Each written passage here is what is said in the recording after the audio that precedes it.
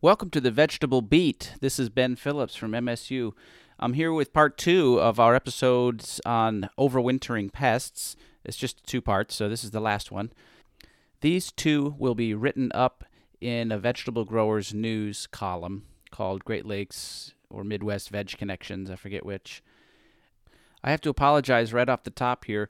I gave some bad advice to my guest about using a microphone that hangs from your ear, and so it kind of dangles around and it creates some interference throughout the interview in a way that was impossible for me to edit out.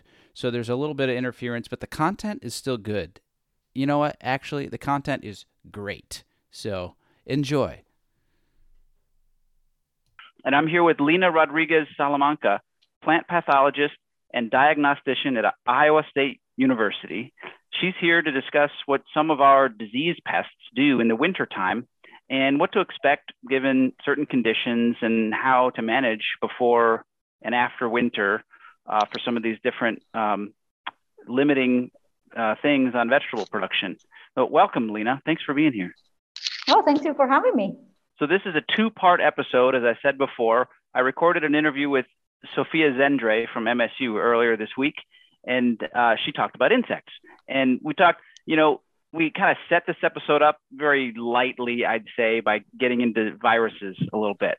But we're going to be talking more about fungi and bacteria, I think, today with you, Lina, and maybe we can talk about viruses too. But this episode is going to be also summarized as an article in the Vegetable Growers News magazine in a column called Veg Connections, Great Lakes Veg Connections, I think we're calling it. It'll come out later this winter. So let's get into it. Lina, we've got 2 big groups of organisms that are diseases of our vegetables and many other things. Bacteria and fungi are the 2 I'm thinking of. And within that, there's some that are more persistent or annoying, sticklers, I might call them, and others that are a little more here and there, hit or miss, ficklers, because it rhymes with sticklers, let's say. Some of them are in the soil, some of them are not, they're windblown. But how do they overwinter? Is there like big categories or groups of ways these things overwinter? What kind of patterns can you tell me about? Yeah, we have a lot of fungi. Some of them are very good at overwintering in the soil, also known as soil-borne pathogens. Some of them would make very specific structures that allow them to stick around for the winter, withstand low temperatures, and remain dormant for a long period of time. And then you may think of specific structures like, for example, sclerotia, depending on the pathogen. You may have sclerotia that are big and you can hold in your hand, and they could be maybe like a penny, the size of a penny, or maybe half of that. Oh, wow. Yeah. And so it's the same fungal body, those strands, those hyphae and mycelia, that as the temperatures start to change and become colder and colder, then this mycelia makes little tufts and become dark or melanized and harden. That's what the sclerotia is? Yeah. Oh my gosh, I didn't know that. Okay. I know some growers, so one disease that many growers would probably know about is white mold. That's the common name, and it makes those sclerotia. And I know a lot of growers, that must be one that makes a big sclerotia, because if I'm on the phone with a grower, sometimes we just talk about them as rat turds because they look a little bit like rodent poop. Yeah. Yeah. And sometimes, unfortunately, you can see them developing in the tissue. And sometimes because they're dark, you may miss them. They may fall from the tissue, go in the soil, and they just blend in. And that's problematic. Those sclerotia can stay in the soil for many years. And there are some other fungal pathogens, like, for example, botrytis. Okay. Some species of botrytis causes gray mold on a variety of vegetable crops. And when it's time to overwinter, gray mold will make sclerotia that are smaller. We'll call them microsclerotia. I see. So this one's, they will not be like rat turds. They will be smaller than that by like a tenth of it. Okay. And then they will remain associated with any plant debris. And they will overwinter. They're very good at overwintering. And comes the spring, temperatures and humidity start to change and become conducive for development. And this too, the big sclerotia from sclerotinia from white mold will germinate into a tiny cup mushroom, while the sclerotia from botrytis can just simply start producing spores from there, germinate into mycelia hyphae again, and become reproductively active again, making a lot of the spores. And those spores, just like the little cup fungi from sclerotinia from white mold, those spores will be picked up by the wind and then get into different places. Okay. Interesting. So sclerotia is one way that some of these fungi get through the winter, and it's essentially like a concentrated set of their roots or mycelia just like crammed together. And okay, that's one way. Are there other ways? Yeah, some other pathogens, they may not make very specialized structures. They may just remain associated with plant debris. And so sometimes, like if we think about oomycetes or water molds, they're not technically fungi. They belong to a different kingdom. Oh, that's right. Yeah, I forgot. I said there's two groups, so there's really a third really important one. Yeah. That's right. And we tend to put them all together. My theory is that we talk about fungi for the most part because our fungicides or pesticides are called fungicides, right? We don't talk about miticides or algicides or things like that. They're just call them fungicides. No one knows how to say oomycetes. No one. Yes. It's always a question. And Phytophthora too, which is one of the oomycetes. It's a real tongue twister. Yes, it is. And try and write that down. It's even worse. This year, my phone finally started to autocorrect in my text messaging app for Phytophthora. I must write it enough that it's learned it. Well, let's hope not. We don't want a lot of Phytophthora out there. No. But yeah, so Phytophthora and oomycetes in general, they have a very different lifestyle. Some of them could be airborne. Some of them can be waterborne. But the truth is, some of them are what we call self-fertile, meaning that they can make resting spores just on their own. They don't need a partner or a mate. Okay. Or mating type is what we call it. But when they do, you need those two different mating types present in a field, and they have to get in contact with each other. And from there, they will make oospores. That is the resting spore for oomycetes or water molds. Okay. So some are self-fertile and they'll make the oospores no problem all by themselves. So both of them end up with that, but some of them need a mating type. Right. Okay. Yes. So if you have one of these Phytophthora that they're self-fertile, what would happen is the mycelia will then create both specialized structures, the female and the male, and they will form the oospores, and those oospores will remain embedded like in the tissue that will become debris at the end of the season. And that oospores will stay with the debris. If the debris decomposes, then the oospore could potentially be free living in the soil. Okay. When you say they're associated with plant debris, does that mean it's required for them to live? I guess one word that I heard earlier this week was obligate or facultative, meaning obligate meaning something needs something to live. So some diseases or some insects, they won't survive without it, and others can. They can exist in some kind of dormant state without a host. So when you say they're associated with debris, does that mean they require it or not? That's a really good question. Okay. And for the most part, those that live in debris don't necessarily need to be associated with it. That's just kind of like where it is at the time where the plant, kind of dies at the end of the season. That's correct. I see. Yes. Okay. They're What not like a just bug happened? that can just get up and walk away. It's just like it's in the plant already. Okay. That's right. I understand. That's right. Yep. So this structure form in the tissue, then eventually the temperatures will kill that tissue, but the oospore will remain dormant and alive until the next season. Okay. Yeah. But to that point, and it's a very good point, those obligate parasites like downy mildews that also belong, they're oomycetes. They are, for the most part, they do need a living host to overwinter.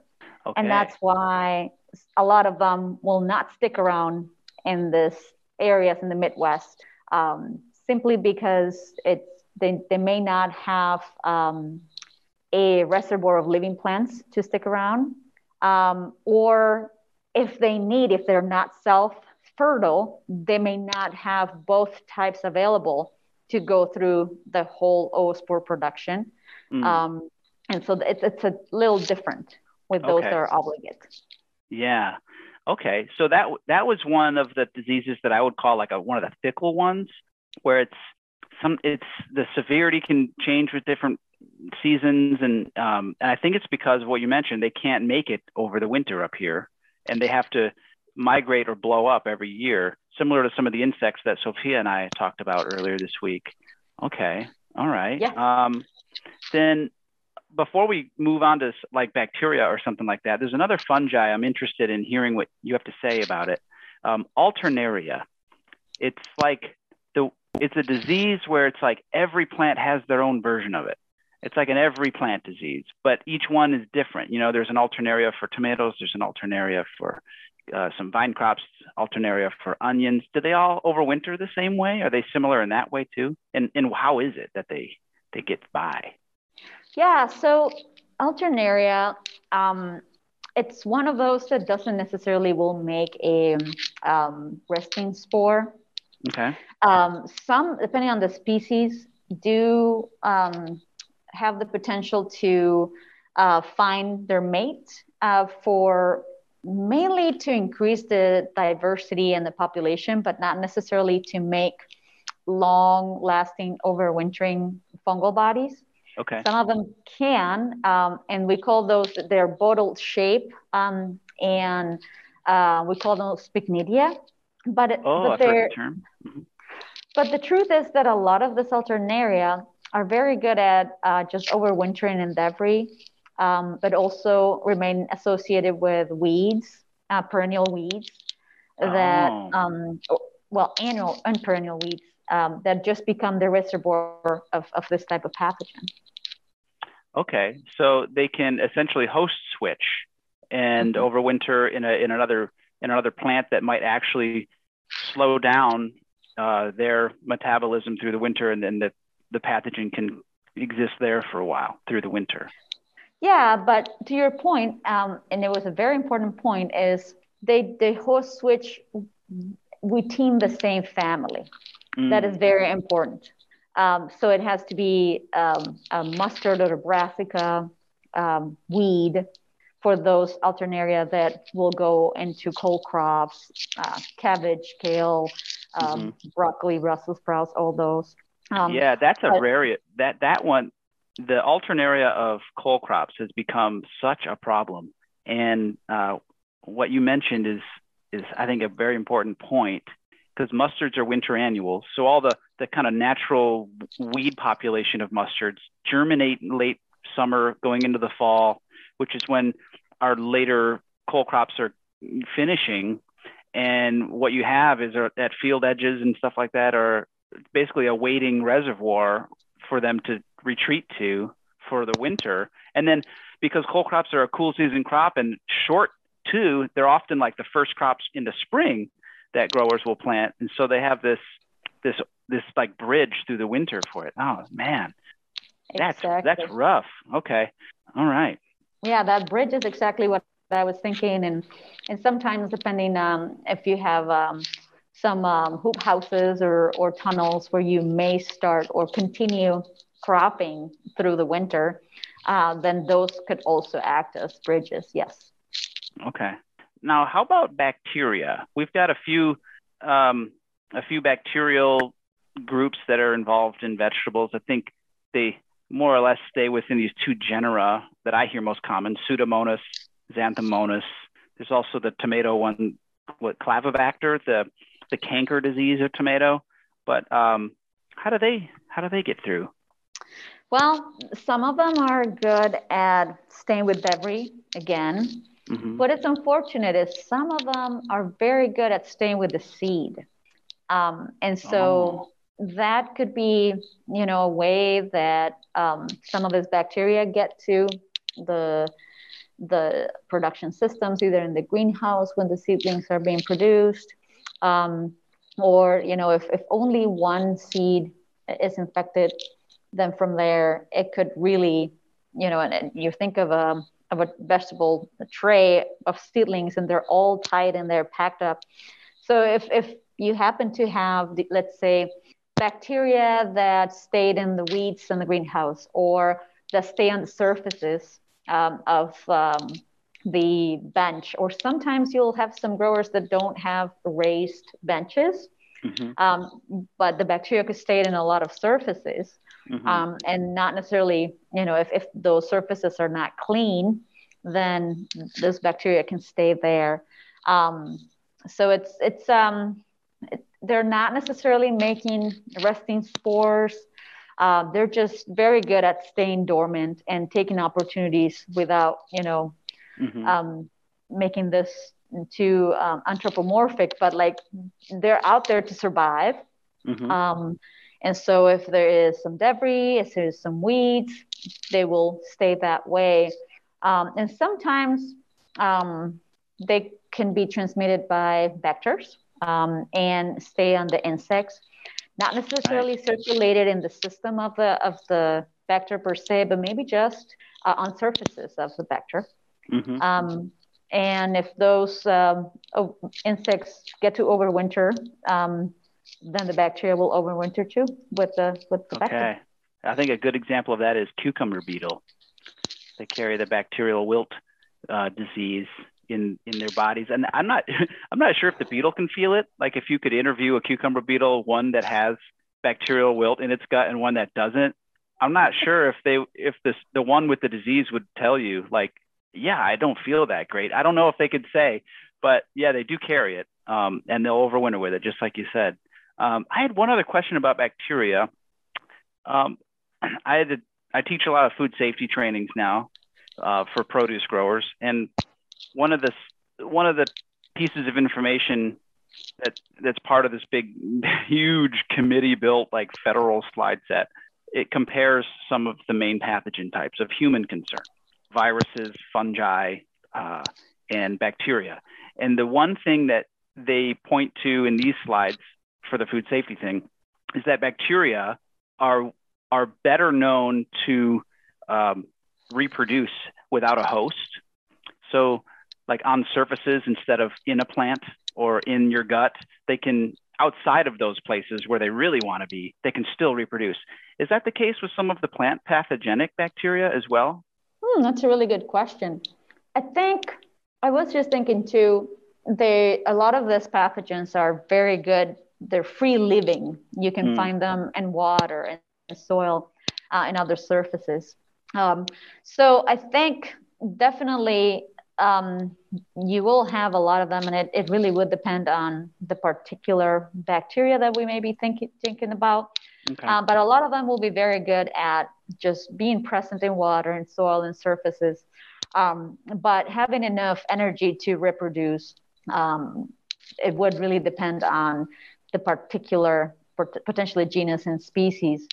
But they're so prolific, the way that bacteria reproduces, they double numbers very quickly, that I would think that a lot of these pathogens just can be dormant when the conditions are not right, And then if there's enough humidity and some sort of nutrients, then they can just, build the population.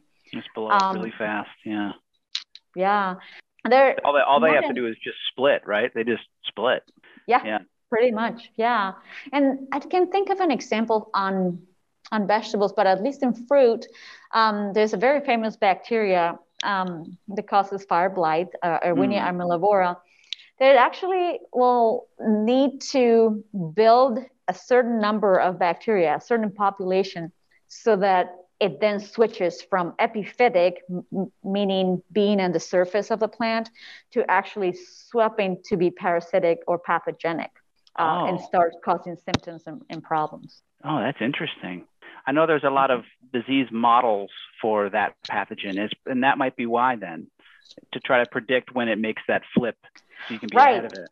Yeah, a lot of these models really take the knowledge from what we know from the bacteria, how it grows, how it lives, how it overwinters, and then how it thrives. What does it need? What variety of plants are we talking about? The humidity, temperature, rainfall, that potential for splashing bacteria just with raindrops or irrigation. And then you put all that together, and that model really is just, if you think about it, it's a set of parameters. It's a model that was developed by a researcher. And then you kind of plug in different variables that will give you an assessment of the risk. Of course, all these models need to be really vetted and validated, so that we make sure that the prediction is correct. But it's most useful when you can look at that risk, make sure that it's correct, correctly predicting the actual infection or risk of damage, so that you can time your treatments before you get to the most critical point, and that you can have the best use of your pesticide. That's right. And especially with bacteria, sometimes we need to use antibiotics, and those we have to use very carefully. Yeah, you don't want those to get resistance, which we see sometimes, and it's not great. Nope. So you had mentioned some parameters, right, that these models use, and I don't really want to talk a whole lot about models, but I am interested in the parameters that affect the survivability of some of these pathogens. And in the summertime, that's where the models are really kicking into gear, right? Trying to figure out how long has the leaf been wet, and has it overcast, and how many days of rain, that kind of thing feed into these models. And that's some good real-time data for management in the season. In the wintertime, though, when these pathogens are dormant or existing at very low levels on weeds in the field or whatever, what kind of factors should we be thinking of then? Like what kind of winter time effects can we expect to have on these pathogens? Well, maybe I'll phrase it differently. Every spring going into early summer, there's a fair amount of talk about what the last winter was like and what that might mean for pests going forward. And I'm an entomologist, and that's where my bias is. I'm weak on diseases, but so I know something about insects that can overwinter a little bit better in a mild winter, for example. Cucumber beetles can sometimes be worse, flea beetles, that kind of thing. How about on the disease side? What kind of winter, what does a mild winter mean for diseases, or a really harsh one, or one with lots of snow cover? A lot of questions, Lina, sorry. I know, that's a loaded question. So I think a lot of the temperatures and, lack of, the temperatures are low, and the moisture is frozen. So I think a lot of those free living bacteria are not going to have as much success. They were just going to stay as dormant, simply because there's nothing out there for them. I do think, though, those bacteria that may be associated with those insects, the insects are going to be dictating how much of this population survived. And that's the beauty of, a bacteria being associated with a vector that provides with some shelter, and with some overwintering structure that sometimes go underground. And the other part is, for example, like compost piles. If you think of a compost pile where some diseased tissue went in, if you have layers and layers of plant debris, and then you have some snow cover, and the snow cover is almost acting like an insulation to that compost pile. So we're always telling people, every time that you practice good sanitation at the end of the season, you may want to think about either a way to destroy any particular tissue that had plant disease so that you minimize the risk of those pathogens overwintering.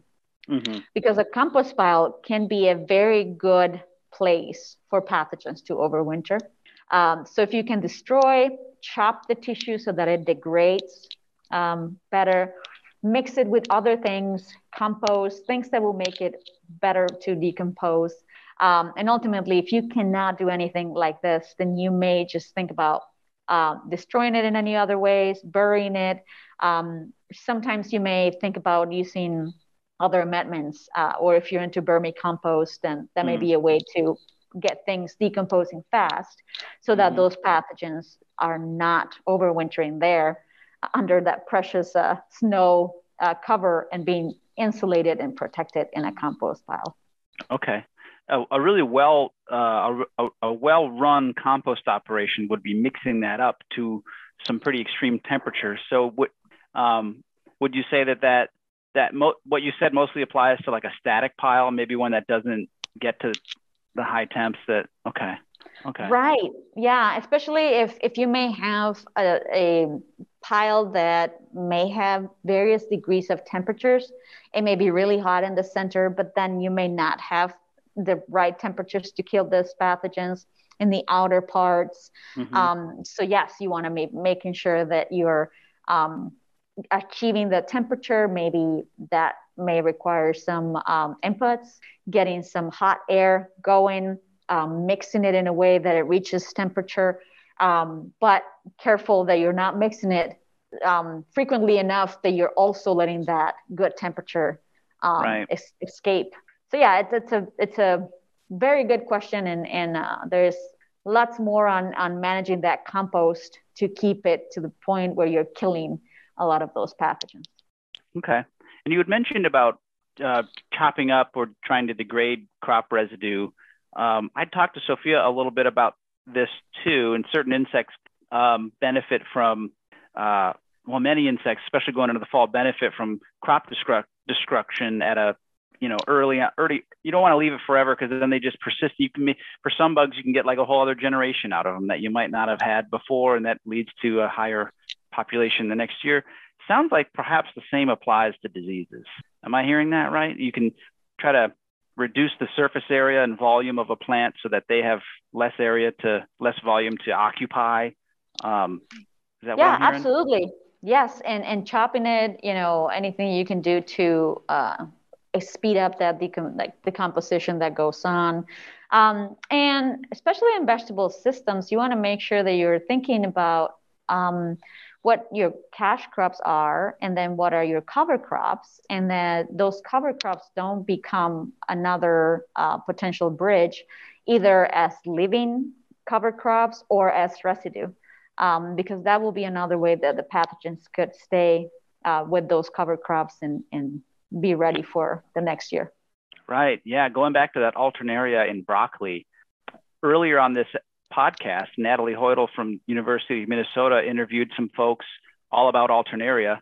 And one of the guests had mentioned how attractive radish cover crops have become in recent years, but that you should be very aware of your crop rotation if you're going to go from broccoli to radish and then, start the season early with another cole crop.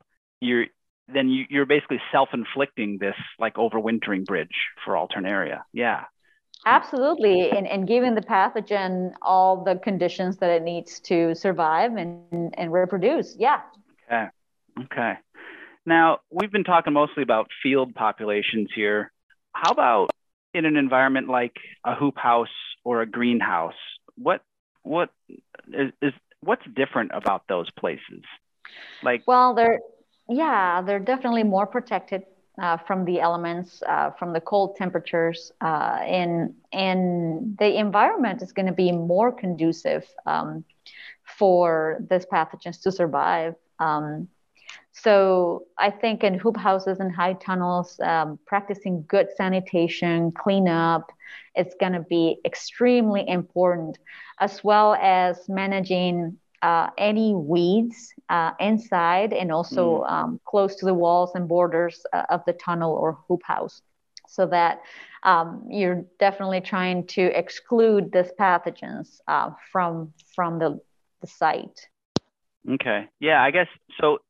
One thing about nutrient management in a hoop house is that you can have salt buildup over time, because you're not, unless you take the plastic off every winter, which not many people do, you end up with not a lot of like natural precipitation coming down and pushing some of those salts lower into the soil column. And what that also does is it excludes snow, but in a way, it's like the hoop house is actually one big snowpack. It's like one big insulator over the soil below. You know what I mean? So if it's insulating some pathogens that are existing in the soil, then yeah, I suppose if you've got a weedy, overwintering hoop house, there's a lot of plant material to persist on. Huh. Yeah, and some of us other fungi are very good at going into the root systems or remaining associated with the root systems. And sometimes, we're maybe very good at cutting things at the soil level. And we don't really think about pulling roots. But yeah, I think it will be good to think about.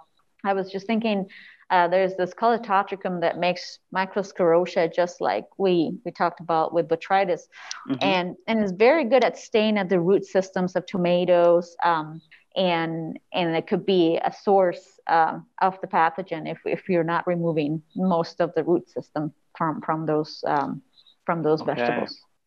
Okay. Calotropicum, that's the pathogen that makes the disease that is commonly called anthracnose. That's like the common name, right? Yes.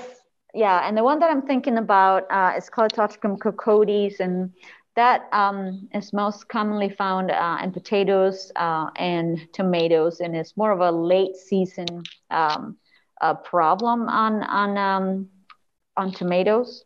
And sometimes you may find some of the symptoms on the potatoes as those raised little black dots that are the sclerotia. Oh, interesting. Okay. I may have seen that before. Huh. Well, okay.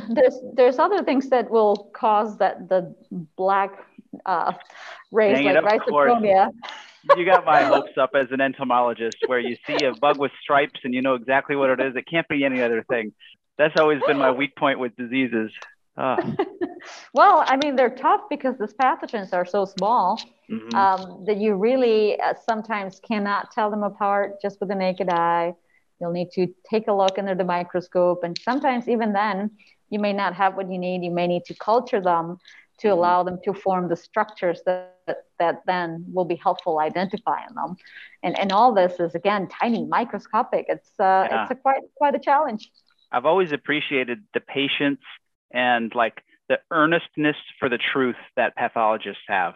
Like you accept no less than really accurate diagnoses. There's just because it can be so many other things, and you're well appreciative of that because you've seen symptoms that don't look as regular as they might of something, and it's just I'll always really appreciate that. So in a hoop house, then, so aside from weed control, trying to make sure that it goes into the winter with, few weeds or with a very well chosen cover crop, is there anything else that growers should consider going into the winter in a hoop house? Yeah, I think it's always good to think about, what problems you may have run into this season, what insects may use your hoop house to overwinter or may hang around.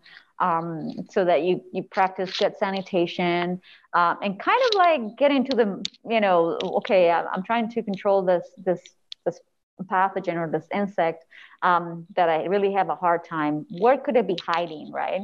And I think sanitation is always a good idea to think about, at least at the end of the season, at the beginning of the season, before you start, to make sure that you're not bringing, you spend so much time and effort getting this perfectly looking seedlings, and you don't want the pathogen to be waiting for them in the hoop house or the field. Yeah. So I know a lot of growers who use landscape fabrics between the rows in hoop houses. Is it a good idea to change those out every year? Try not to reuse them. Oh, that's a really good question. They let water through. They're porous.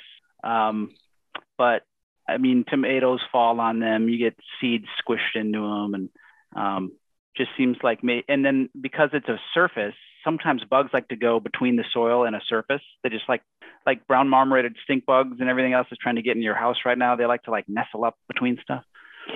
Seems like in my mind, it might be a good idea not to reuse them for both insect and diseases. Yeah, I would guess it's a very good question.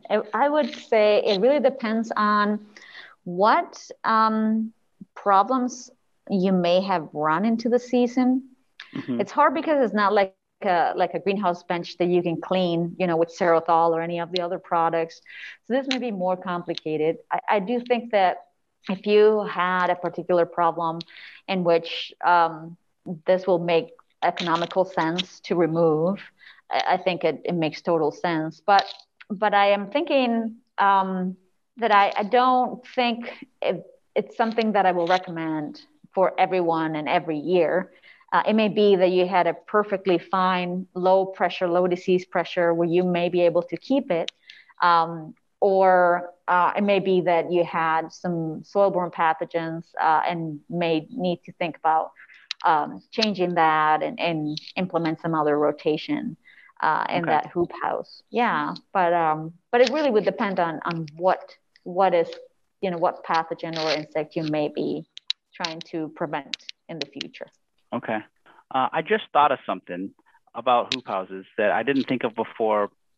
I'd like to get your take on it. Anaerobic soil disinfestation, or ASD. Have you heard that term? I have, not extensively, but yes, I have. Okay. It's a terrible name for an interesting process, but it's not something that's easy to do in a field setting. And so the only time I hear this word used is with a hoop house, where you've got a much smaller area, high value, and you have a lot more control over it. But the idea is you need to incorporate a certain level of carbon of any source. So a common source is like molasses. Though I've read of other growers using like wheat hulls or the chaff that comes off of combines, if they can somehow collect that separately, just something that gives bugs something to eat. And then you mix it in and then you saturate it and cover the whole floor in plastic. So you basically seal it up. And then the idea is you do this with some time left in the summer so that you get the solar radiation from the sun to heat that surface that's now saturated and full of carbon. And what that does is it wakes up a bunch of microorganisms that can only exist without oxygen because all the oxygen is pushed out by the water. That's why it's called anaerobic. And then what they do is they eat all that carbon you put there, and they eat some of the bad bugs directly, or some of the bad bugs, and I'm talking insects, but also diseases here. They just move, if they're mobile, they move out themselves because they can't handle this low oxygen thing. And then you do that for 2 or 3 weeks, and then you pull them off. You pull off the plastic, and your soil is essentially sterilized. And I know it's been well researched in Ohio. Seems to me like a really interesting technique that if a grower can plan ahead, as if they didn't have a million other things to do in August or September, this is something that would be perfectly done then, when you can rely on the sun to do the work for you, basically. And I've had this idea that perhaps you could set up your beds even for next year, get the plastic laid, and basically concentrate what you're doing in beds instead of the whole surface, where you incorporate the carbon, you lay the drip, you lay the plastic, and then you irrigate, but you just don't plant anything, and let that sort of do the job. But I don't know. It seems like an interesting technique to me with some potential if someone's got the time. It is. And I think there's so much to be learned. In the soil, there's not only bad pathogens, there's a lot of good microorganisms that are there. And so one of the questions that I always wondered about is, yes, you are keeping only those that survive without, that oxygen, but then what are you losing by taking all of those other beneficials that may be there? And I don't know. But I do have a wonderful recommendation of a researcher that you may want to interview in this podcast. Who is that? That's Dr. Anna Teston with USDA ARS. How do you? She's Dr. Anna Teston. All right. I'll have to follow up in the USDA. Yeah. Okay. That's great, Lina. Thank you for the tip there. Yeah. Coming to a vegetable beet podcast in the near future. I hope. Okay. Well, fantastic. We went through a lot here in this brief time, and I really appreciate that you were able to make time for this. That you were very busy this fall, and I'm very appreciative of that. So thank you so much, Lina. No, thank you so much for having me. And I hope that everyone think about sanitation this fall and try and get rid of all those potential places where the pathogens may be hiding. Great. Thanks, Lina. Okay, that was part 2 of the Overwintering Pests series. If you missed part 1 about insects, why don't you go back and listen to that?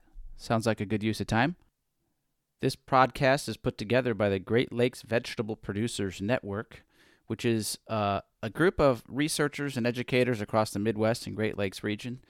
We're sponsored by the North Central Integrated Pest Management Center and also by the University of Minnesota, who helps pay for our hosting fee for the podcast. Stay tuned for a few other one-off episodes this winter. I've got 2 locked and loaded that were recorded from the Great Lakes Expo back in early December. So look forward to that at glveg.net/listen, and I'll catch you on the flip side.